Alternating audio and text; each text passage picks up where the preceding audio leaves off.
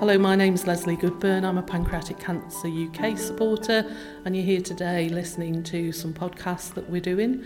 The reason that we're doing the podcast is because there are two small words, pancreatic cancer. Two small words that actually have a massive impact on people, that cause devastation, that create psychological, emotional and physical pain. Before 2014, I didn't really know a great deal about pancreatic cancer. I knew that it was one of the cancers that had a poor survival rate, but that was probably all I knew. In 2014, my husband Seth was diagnosed with pancreatic cancer. We were thrust into a world of palliative and end-of-life care, and unfortunately, 33 days after diagnosis, Seth died from pancreatic cancer.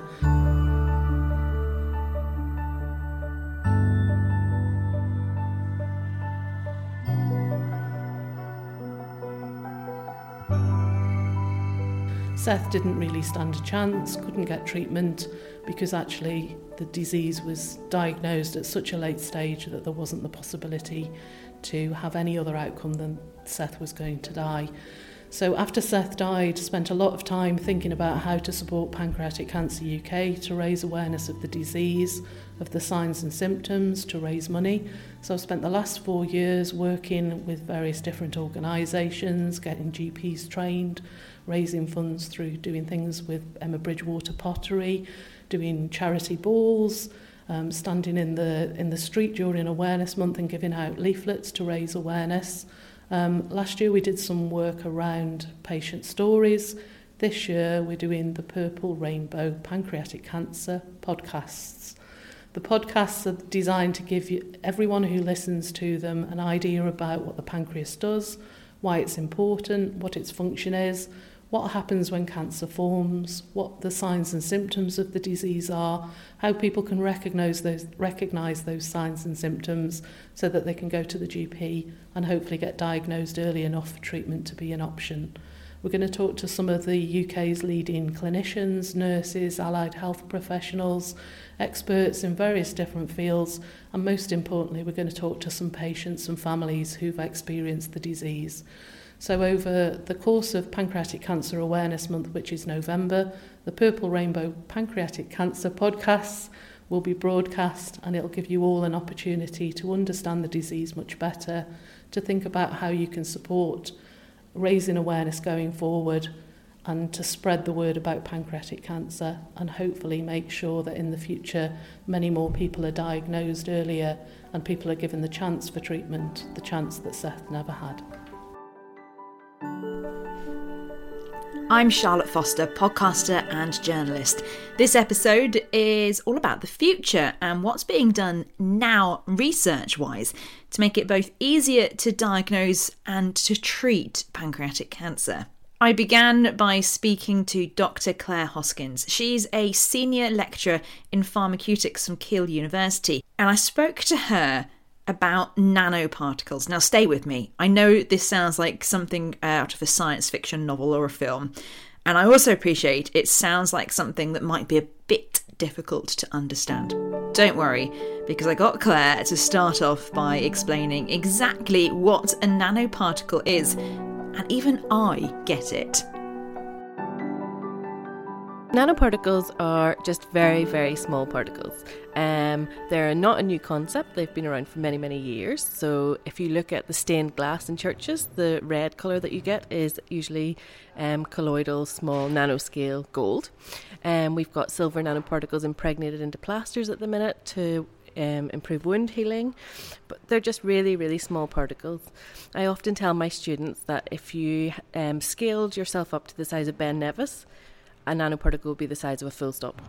So that's the range and scale. They come in many different shapes, sizes, architectures, made out of metals, polymers, lots of different materials. So just very, very small particles. Why then are we talking about nanoparticles on a podcast about pancreatic cancer? So nanoparticles have been shown to be really effective drug carriers in cancer therapy, and they've been used across a range of different cancers so far. And pancreatic cancer is a very, very complex cancer. It forms these solid tumours. In other cancers, we can exploit something called the EPR effect, enhanced permeability and retention, where these nanoparticles are so small they can infiltrate the tumour. But we think in pancreatic cancer that's not the case because it forms such a solid tumour. You could liken that to the cartilage in your ear, very, very solid. So it's difficult to get anything into. But what we can do is get things to permeate better and further into the tumour using a nanoparticle. Not only that, we can use nanoparticles for diagnosis, for site-specific drug delivery. So if you think about the current therapies, the very, very toxic drugs that these patients are given, they're already ill, and it messes with their immune system and they get all these bad side effects, hair loss, fatigue, nausea. So if we put something on a nanoparticle, we can direct it to the site where we want to deliver the drug and somehow tell that nanoparticle to deliver in that area. And that stops the drug going around the bloodstream, causing all these awful side effects. It sounds like something out of a science fiction film. How exciting is this research? This really is cutting edge research. In fact, I think nano has been described previously in science fiction. But yeah, so this is a booming industry at the minute, looking at how we can develop smaller size particles. So particles in the small nanoscale, no matter what they're made out of, have unique properties compared to their larger scale equivalent. So for instance, gold, if you have a gold nanoparticle and you hit it with a laser, you can heat that particle up. So in the work at Keele University, we work with particles that can be viewed using clinically used imaging techniques, so we can see that the particle's gone to where it needs to be. They're also coated with a gold surface. We hit them with the laser and we have drugs conjugated onto that surface. And when we heat up, we break the binding between the drug and the surface, and that's how we release the drug. So it is image guided and triggered delivery to where it needs to be. So huge benefits then for people who have pancreatic cancer. Where do you see this going in the future? So Abraxane has been the first approved therapy for pancreatic cancer, and I know in the UK, NICE approved it in some areas and not others, so England were one of the last regions to get access to this. But that's an indication of where these can go. So Abraxane is albumin-based nanoparticle, but there are other ones such as stimuli responsive or smart ones that can more effectively deliver to these sites. So I see the future of medicine, all medicine, to be nanoparticle based. There's a lot of things unknown at the minute in terms of what happens inside the tumour. So is there bacteria inside that tumour stopping the drug delivery? Is there a lack of oxygen inside that tumour or pressure? And there's a lot of things that nanoparticles can be used to overcome that kind of challenge.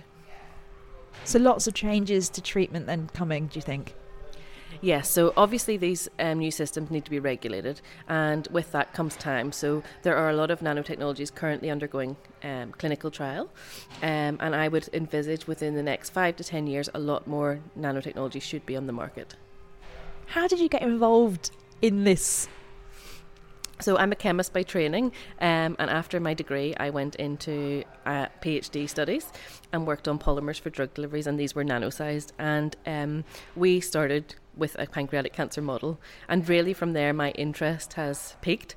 The more we find out, we don't know, and it's such a complex disease that any difference to these patients really is a difference to their lives, so it's a worthwhile cause. What are your hopes then for this technology and for what this may bring?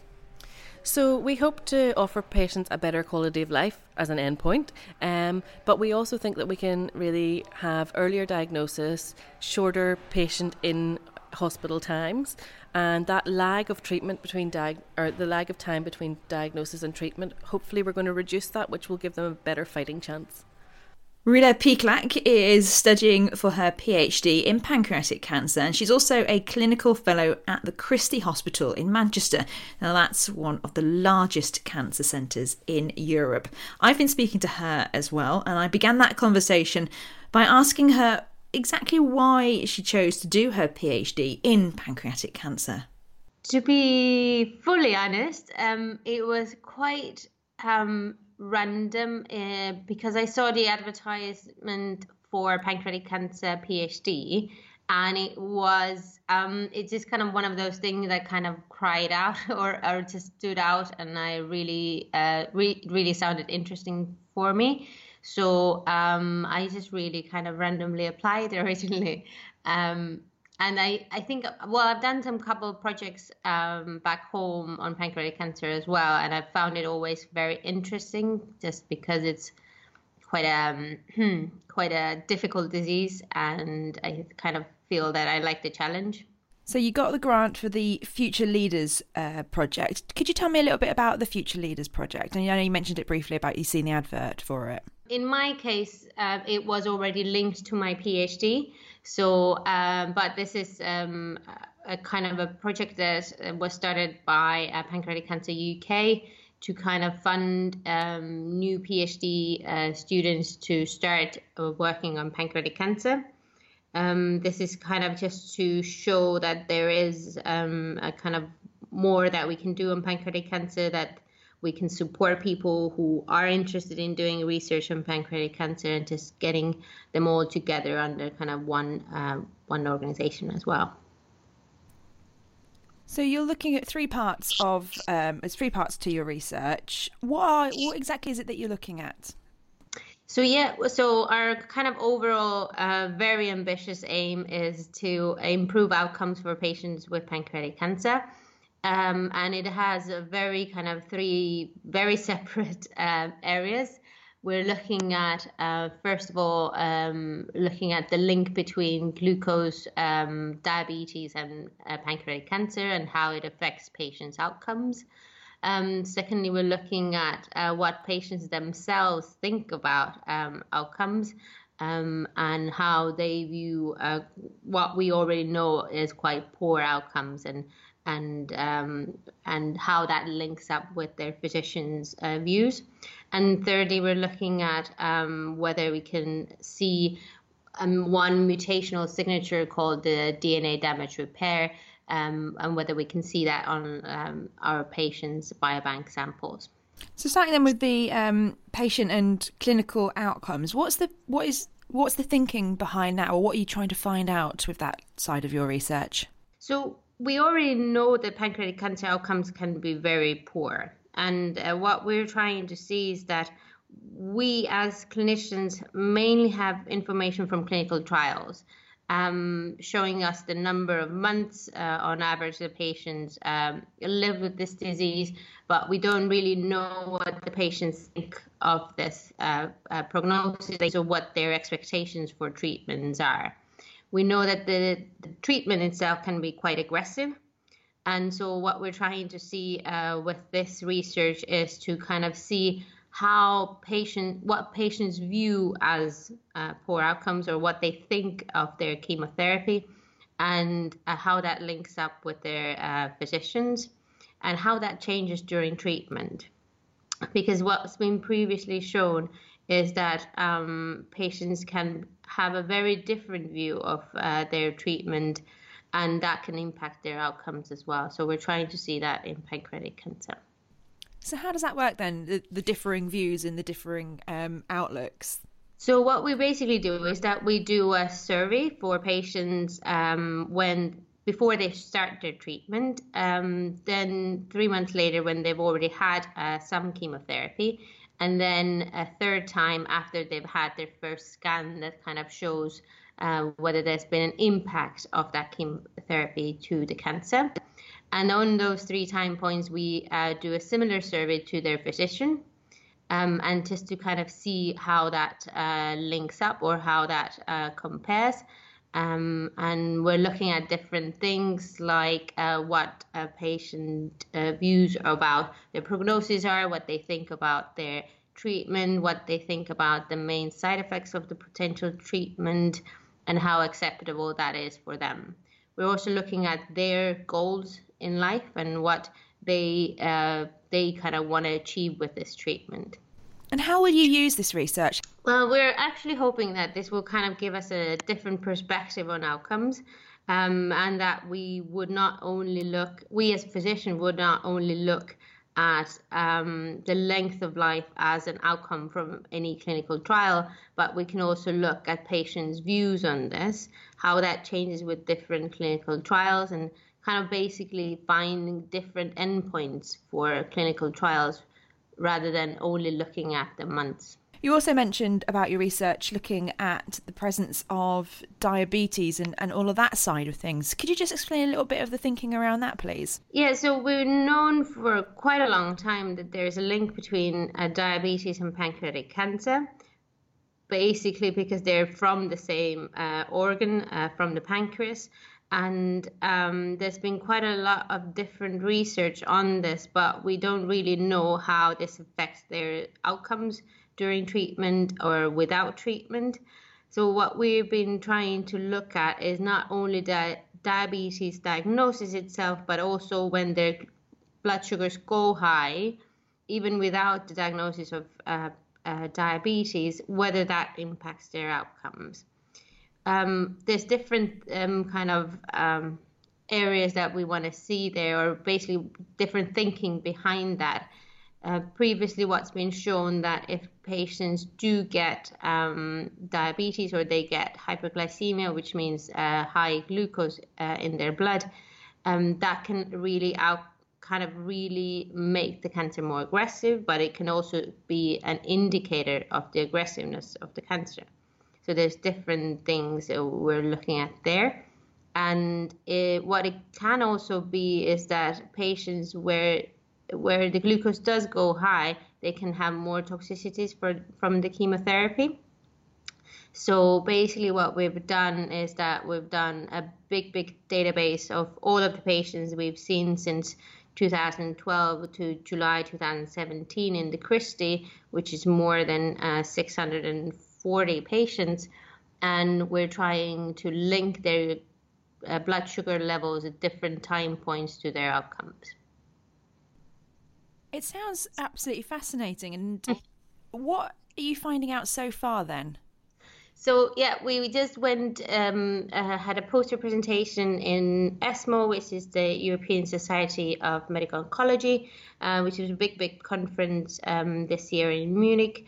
And basically what we've seen is that what we kind of expected is coming out from the data as well, that patients who have higher glucose levels in the beginning of their treatment, they do have kind of worse outcomes.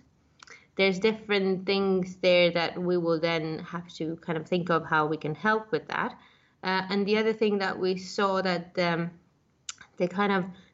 lowest glucose level they had during their treatment is, if that is high, it can also the patient can also have worse outcomes because of that.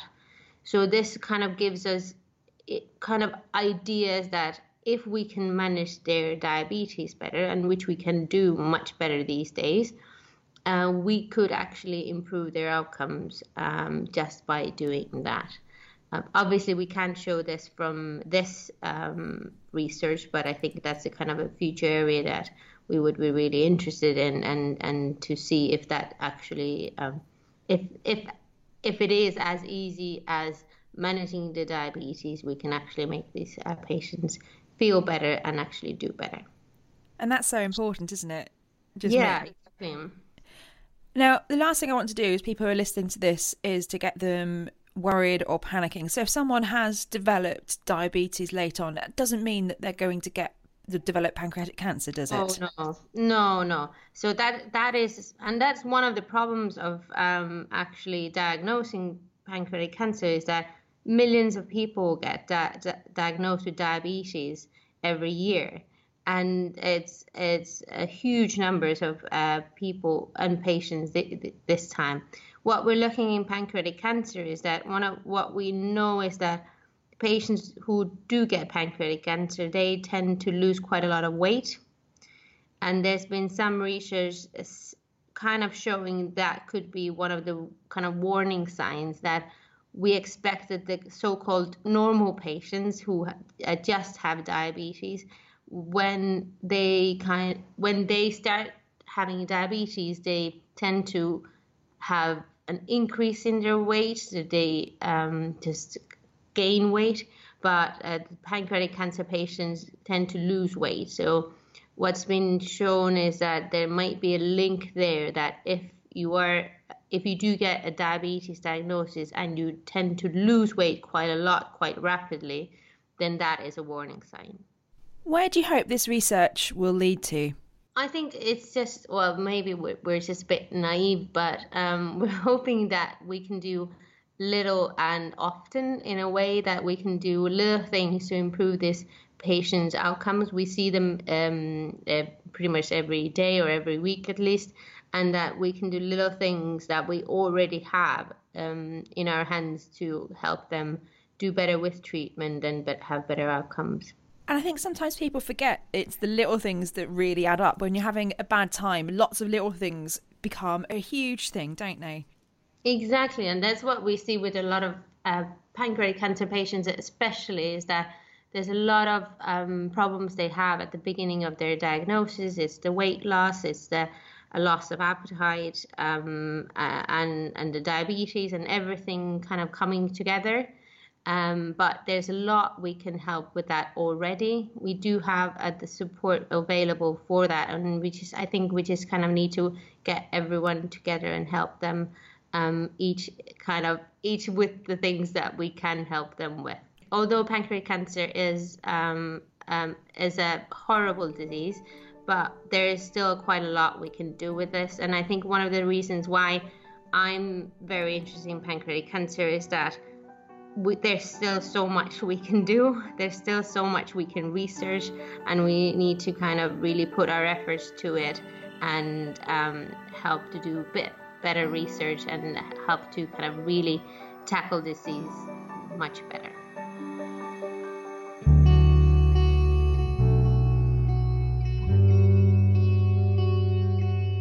I hope you enjoyed the episode, and I hope it also showed you that there are people out there fighting to make pancreatic cancer more survivable. Remember, loads more to come throughout November, which is of course Pancreatic Cancer Awareness Month. Now, the best way to make sure you don't miss out on any of this is to subscribe to the podcast. And while you're there, go on, leave us a little review and maybe some ratings too. And remember as well, you can go online to our website, purplerainbow.co.uk. And we'll speak again soon.